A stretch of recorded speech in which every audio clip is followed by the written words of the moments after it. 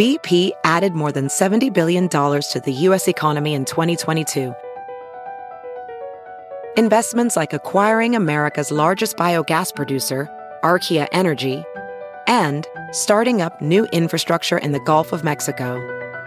It's and, not or.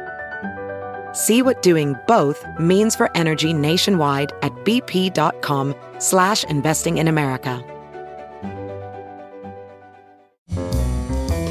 This is Merriam-Webster's Word of the Day podcast for Monday, February 7th. Brought to you by the new Merriam-Webster's Advanced Learners English Dictionary, designed for students and teachers of English as a second language. Learn more at learnersdictionary.com. The word of the day for February 7th is interminable, spelled interminable.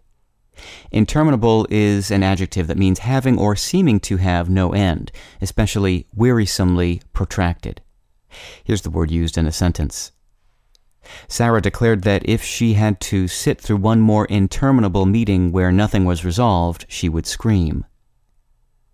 We promise not to ramble on endlessly about the origins of interminable. The word was borrowed into English in the 15th century and descends from a Latin combination of the prefix in, meaning not, and the verb terminare, meaning to terminate or to limit. English speakers also coined the antonym terminable, meaning capable of being brought to an end, from terminare. Other relatives of interminable in English include terminate, determine, terminal, and exterminate. I'm Peter Sokolowski with your Word of the Day.